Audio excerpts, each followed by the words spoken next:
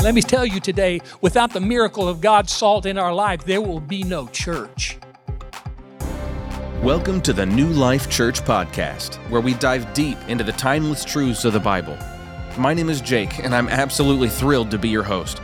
In each of these episodes, we'll unpack the richness of the Scriptures, exploring how its teachings can bring new life and meaning to our everyday existence. Get ready to be inspired, challenged, and uplifted as we navigate the profound wisdom of the Bible together. This is a place where faith meets daily life. This is New Life Church. But I'm going to preach something a little bit different out of 2 Kings chapter 2, verse 19 through 25. You see, Elijah has just been translated and caught up in a whirlwind. And now his follower, Elisha, the first place that he comes to is Jericho. Because when he was on his way, he passed by Jericho, and the prophets went out to meet him. And they said, maybe the Lord just dropped him off somewhere. Maybe he's in a mountain place or something. We need to go find him. He says, no, he's gone. He's gone. Then we come to the text this morning, because Elisha is now beginning his ministry by performing a number of miracles. And we read the passage in verse 19, then the men of the city said to Elisha, please notice the situation of this city is pleasant, as my Lord sees, but the water is bad and the ground barren. So Elisha says, bring me a new bowl and put salt in it. So they brought it to him, and then he went out to the source of the water and cast in the salt there and said, thus says the Lord, I have healed this water. From it there shall be no more death or barrenness. So the water remains healed to this day according to the word of Elisha, which he spoke. Now let me just stop there to say that what a miracle. What a mighty miracle that a little salt has done. Through the anointing and power of God, we need that salt this morning. We need that miracle this morning. Don't let meanness cause you to miss your miracle. When they excavated and found and they saw the city of Jericho, they said that, well, number one, it's one of the most ancient cities of the world. Another observation is that they've excavated the walls, and it was one of the oldest city that had fortified walls. And thirdly, it's the water that's there that's so amazing, because the city of Jericho is flowing and teeming, and to this day, modern day, it is known as the city of palms because of the water that was there, but it wasn't always like that. Before that, there was this period of time that the water is bitter. The water is no good. He says the water is bad. There would be no Jericho had it not been for this miracle. And let me tell you today, without the miracle of God's salt in our life, there will be no church. So this is the part of the passage of Scripture that no one preaches on, because nobody knows quite what to do with this. And then he went up from there to Bethel. As he was getting ready to go up to Bethel, as he was going up the road, some youths came from the city and mocked him and said to him, go up, you bald head. Get on out of here. Get on up the road, you bald head. Says it twice. So he turned around and looked at them and pronounced this curse, just kind of letting them know what's getting ready to happen. That's what prophets do, right? In the name of the Lord. And 2 female bears came out of the woods and mauled 42 of the youths. This is definitely not recommended as bedtime story material to read to your children as you tuck them in. But nevertheless, it is a story that is in the Bible that needs to be heard at some point, right? I mean, if it's in the Bible, it needs to be heard. And if God thought it was important enough to be in the Bible, then perhaps we today need to hear it too. Amen? For the first observation that we read about these two incidents is that Elisha, on both occasions, speaks the word of the Lord. He's speaking forth the word of the Lord. Now, to one group he says, "Thus says the Lord, I have healed this water." What a powerful truth. Just take and cast a little salt in there. And from that springing forth a fountain that James talked about in the Bible, that how can we bring forth from the same fountain good water and bitter water and bad water? No, he's talking about the words that we say and what we speak. He's talking about our tongue. That's what James dealt with. So what I say is we need a little salt in this place. Amen? Because Jesus said, you are the salt of the world. I believe as a children of God, we need to spread a little salt. Amen. But don't let meanness rob you and make you miss your miracle. Now, there's some things that I want to clear up right away. For there have been many who have struggled with this passage, including a number of prolific Bible scholars. The German Reformed clergyman Friedrich Wilhelm Krummacher states this. He said, "A deadly burst of vengeance upon a troop of wanton youths, a curse pronounced upon them in the name of the Lord. How characteristic of the legal dispensation, but how opposite to all we have said of the character and call of Elisha as a messenger of the kindness and love of God our Savior." So this old theologian is still, he went through his life, wrote several books on the prophets, Elisha and Elijah, and still scratching his head on this passage of Scripture. And yet another scholar points out that the phrase for the words, some youth, or as it says in the King James, the little children, is actually two words, the Hebrew word ne'ar and katan. And for this same Hebrew combination, na'ar, katan, is used to describe a mature rebel named Hadad the Edomite. This mature rebel, he is described with the same words. Likewise, when Solomon takes the throne at about the age of 20, he declares himself a ne'ar, katan. He and Hadad were not elementary age little kids, little boys. So at a bare minimum, we can say it's highly unlikely that the people who mocked Elisha were the little children scampering around, small boys.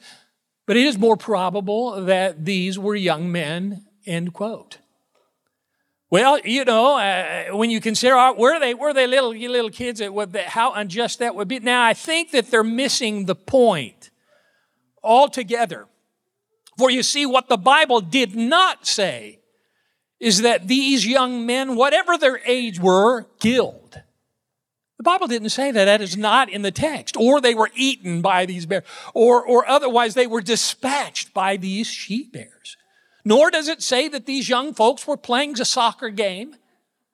It doesn't say that they were out playing flag football and the bears descended on them and left them in ruins. It doesn't say that. But what the Bible does say is that they had left a place of safety in the confines of the walls of the city or the town and the safety where they were to go to this place outside of the city and a little closer to the wilderness. And if you think about it, the fact is that they had left the town, this place of safety, and they were intentional about their gathering, and they were now out of the boundary of the village, close to this wilderness, criticizing and mocking the prophet. And they say to him, just get on down the road, you old bald head. Just get on out of here, baldy. Secondly, they were intentional about their gathering. It wasn't just a chance meeting or a small group, but an organized effort because at least 42 of them, now think about that, had gathered on the outskirts of town to give this old bald guy a proper send-off. But it was one that they would never forget. And now, even though that this is a very remote passage and hardly ever gets preached on, the subject line or topic is prolifically written all throughout the pages of Scripture, all throughout the Bible, both Old and New Testament, that you shouldn't let meanness cause you to miss your miracle. For you see, the greatest miracle that day wasn't a couple of bears mauling and roughing up some kids who were hateful and mean to the prophet. But the greatest miracle is something that was transformational to the city of Jericho and delivered it from a obvious destruction. The water was bad and the salt was applied. And to this very day, it is known as a place of healed waters. It is known, I'm preaching you the Bible, but you'll find that in secular information. It is known as the city of palms, Jericho. Because God did a miracle and salt caused a healing, but it was the power of God that intervened and brought a miracle that would forever change. Wouldn't you like to see God do a miracle like that for our hearts and for our spirits?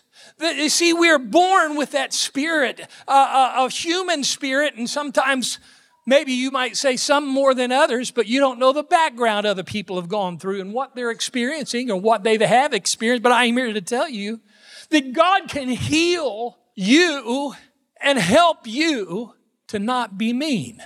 But I'm just telling you, we got too many mean people that call themselves children of God. Listen, there's some dangers of being a mean person.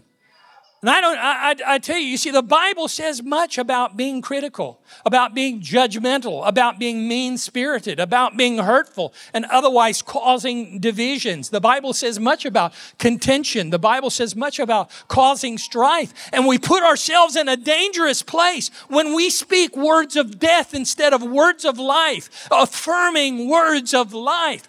We are snared by the words of our mouth at times. A church can be snared by the words of the mouth. And I often pray in my own life, and this is so important, let the words of my mouth and the meditation of my heart be acceptable in thy sight. Because I don't want to offend with my tongue. The Bible says if we can get a hold of that, the same as a perfect man. That we offend all in word and deed oftentimes. Oh, I'm not asking, but in the article, why are Christians so mean? The author Jeremy Meyer, in his unfortunate worldview, I might say, says, and I quote, I will admit I myself can behave pretty badly at times, and many of the Christians I know behave in far worse ways than many of the unbelievers that I know. Most people in our culture believe that Christians are about as trustworthy as a car salesman and a lawyer, end quote. I think the answer to part of this is that we often fail to address the dangers of speaking evil of others. Christians ought to do that. Pastors, preachers, we ought to do that and speak what the Bible says because it does matter. In fact, this very issue is taught about in such a direct way that we would be hard-pressed not to cover it in our preaching. That is, if we preach the Bible. Woo! What does the Bible say? Ephesians 4:31, let all bitterness, wrath, angers, clamor, and evil speaking be put away from you with all malice. Titus 3:2 and 3, speak evil of no man, but be peaceable, gentle, showing all humility to all men. 1 Peter 2 and 1, therefore laying aside all malice, all deceit, hypocrisy, envy, and all evil speaking, just lay it aside. Psalm 15, 1 through 3, Lord, who may abide in your tabernacle? Who may dwell in your holy hill? He who walks uprightly, works righteousness, and speaks the truth in his heart. He who does not backbite with his tongue, nor does evil to his neighbor. Shall I go on? James 4:11, do not speak evil against one another, brothers. The one who speaks evil against a brother or judges the brother speaks evil against the law and judges the law. Or how about this? Ephesians 4 and 29. Let no corrupt communication come out of your mouth, but only such as is good for building up as fit for the occasion, that it may give grace to those who hear it. How many of you remember David Wilkerson? He pointed out one time, King David boldly declared, God is the health of my countenance. In Psalm 42 and 11, and he repeats the same in another psalm. God is the health of my countenance. Woo! Now that'll preach. David's saying something very important. You see, your face is that billboard that you advertise from. And particularly whatever's going on in the inside. I don't know about you. Some people are very transparent. Some people are not. But I'm telling you, what's going on generally, some people, they have no filter. So whatever's going on the inside, you can see. But needless to say, when we talk about countenance, it's not just our facial expression, but our tone of voice and the way we say things, right? For example, when your mind is loaded down with cares of finances or cares of relationships, we have a tendency to show it, right? We look preoccupied. Our brow is furrowed. Some people even might think we look sad. And Wilkerson went on to say, one day I was walking along 52nd Street. There's several ministry locations. It says, I was just totally absorbed with church business and probably slouched over, and I came upon a crack house where there was a woman who sat on the stoop, smiling from ear to ear. Said I could see she was high on crack. And she watched me approaching, and as I got nearer, she spoke up and said, Mister, it can't be that bad. He said, I was floored. I thought, here is this woman high on crack, and here I am, a man of God, and she's smiling and looking good, and I'm all slouched over as if all hope is gone. What a rebuke to me. Now I thank God for His great salvation, for redeeming our souls, our spirit, even our body. But many of us need to get our faces saved. We need a Holy Ghost face lift because our faces are giving the wrong message to the world. Amen. I'm glad that God is the health of our countenance, that He can give us a spiritual makeover, both on the outside and the inside. Now, Jesus gave us the solution to the problem of a critical spirit. Hurtful words, He said in Matthew 12, for out of the abundance of the heart, the mouth speaketh. And so Ephesians 4:29, He says, let no corrupt communication come out of your mouth, but that which is the good to the use of edifying, that it may minister grace unto the hearers. There's something about maintaining that spring of joy, that joy well. Isaiah called it the joy of our salvation. There's something intricately tied with your salvation experience to joy. In His presence, there is fullness of joy. When you're in the presence of God, that joy well will begin to spring, and there's no sweeter water, there's no sweeter fragrance than being in the presence of God with the joy of the Lord, and it begins to ooze out. The love of God that people see in you and through you. And I say, God, baptize us once again with love. And that's a miracle. Scripture can teach us a lot about sustaining our joy. First, we can sustain joy by spending more time with the source of joy. Because Galatians chapter 5 talks about that the Holy Spirit gives us joy. One of the fruits of the Holy Spirit is love and joy. Second, when our attitude begins to shift and we get realigned to receiving joy, the byproduct of joy is gratitude. It will follow. And thirdly, when we begin then to choose gratitude, we choose to stop traveling down the negative road of meanness and hatefulness and evil speaking. We don't follow the negative train of thought. That's one that you want to unhook from right there, friend. And we can choose to focus both on God's attributes and the positive attributes that we see in others, rather than the shortcomings that we see in others. You say it was no big deal. It's just a get out of here, Baldy. That was nothing but a spirit of meanness. And yet we excuse that time and time again. I have tried to practice not to be a mean person. I'm not saying that I haven't had my days and struggles like we all have. But you just didn't hear us sitting around the dinner table talking about people.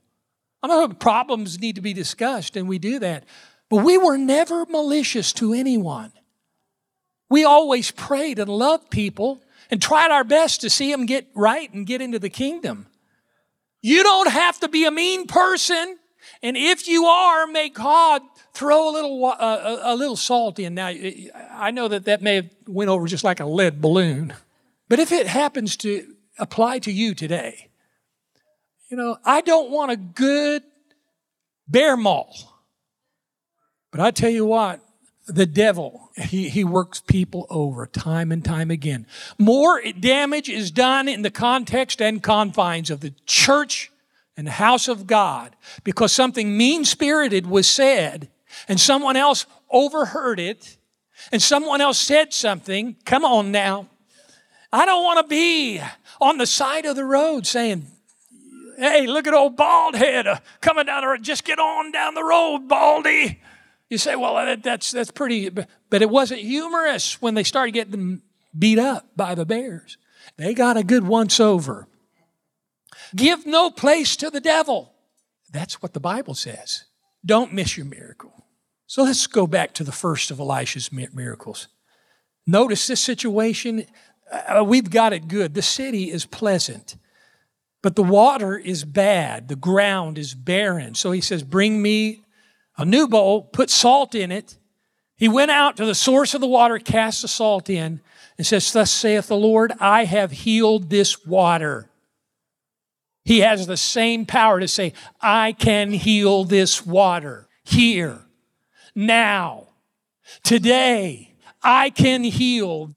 I have healed this water, and from it there shall be no more death, no more barrenness coming forth.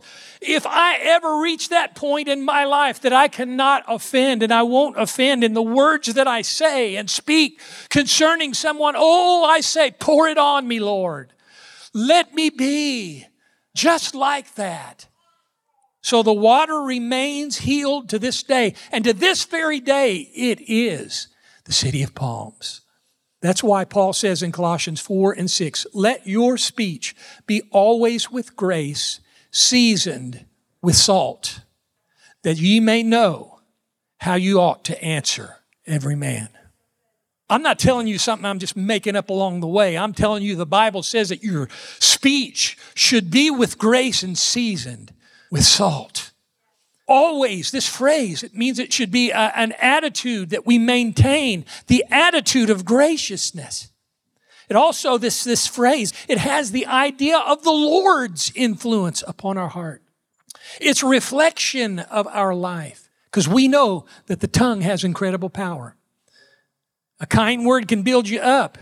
It's just as choice silver. The book of James says the tongue is a fire, a world of iniquity, a fire among our members. That's what this tongue is, that it defiles the whole body and sets on fire the course of nature, and it's set on fire of hell. For what the Lord would want to do in my heart, in my life, I say, pour on the salt. Jesus, again, teaching, a tree is known by its fruit, and a good man out of the good treasure of his heart brings forth the good. An evil man out of the evil treasure of his heart brings forth that which is evil. For out of the abundance of the heart the mouth speaks. A person who says kind things has a kind heart. Come on, this is the good stuff now, right? A person who says negative things has a negative heart. A person who says mean things has a mean heart. Is that fair? Because what's inside comes out. And it may come out when we're angry. It may come out when we're upset. It may come out all the time. But the source is what is in our heart. We need to have grace in our heart.